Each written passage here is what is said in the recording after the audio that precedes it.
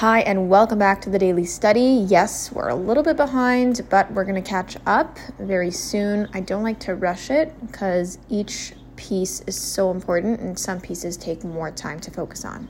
So, we are continuing with the weekly Torah portion of Behar, and we're looking inside at the fifth reading, which is Thursday, where God teaches Moshe, the laws of giving charity and the prohibition of charging interest on loans. So this is straight up written in the verses.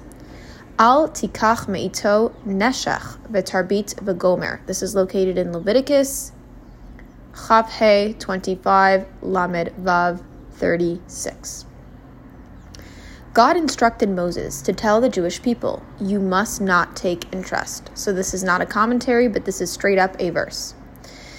There's a subtle yet crucial difference between an investor profiting from his investment and a lender profiting from a loan. When we invest in a financial venture, the invested money still belongs to us, meaning our money is working for us. We have therefore earned the profit that the venture returns. But in contrast, a loan transfers ownership of the principal to the borrower. The money now belongs to the borrower, even though he is obligated to repay it later.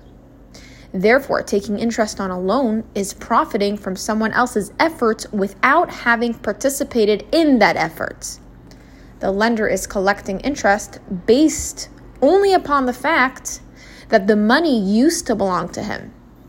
Taking interest on a loan is therefore opposed to the way God wants the world to operate.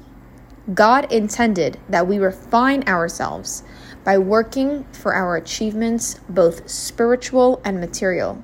In the words of our sages, if someone says to you, I have toiled without results, do not believe him.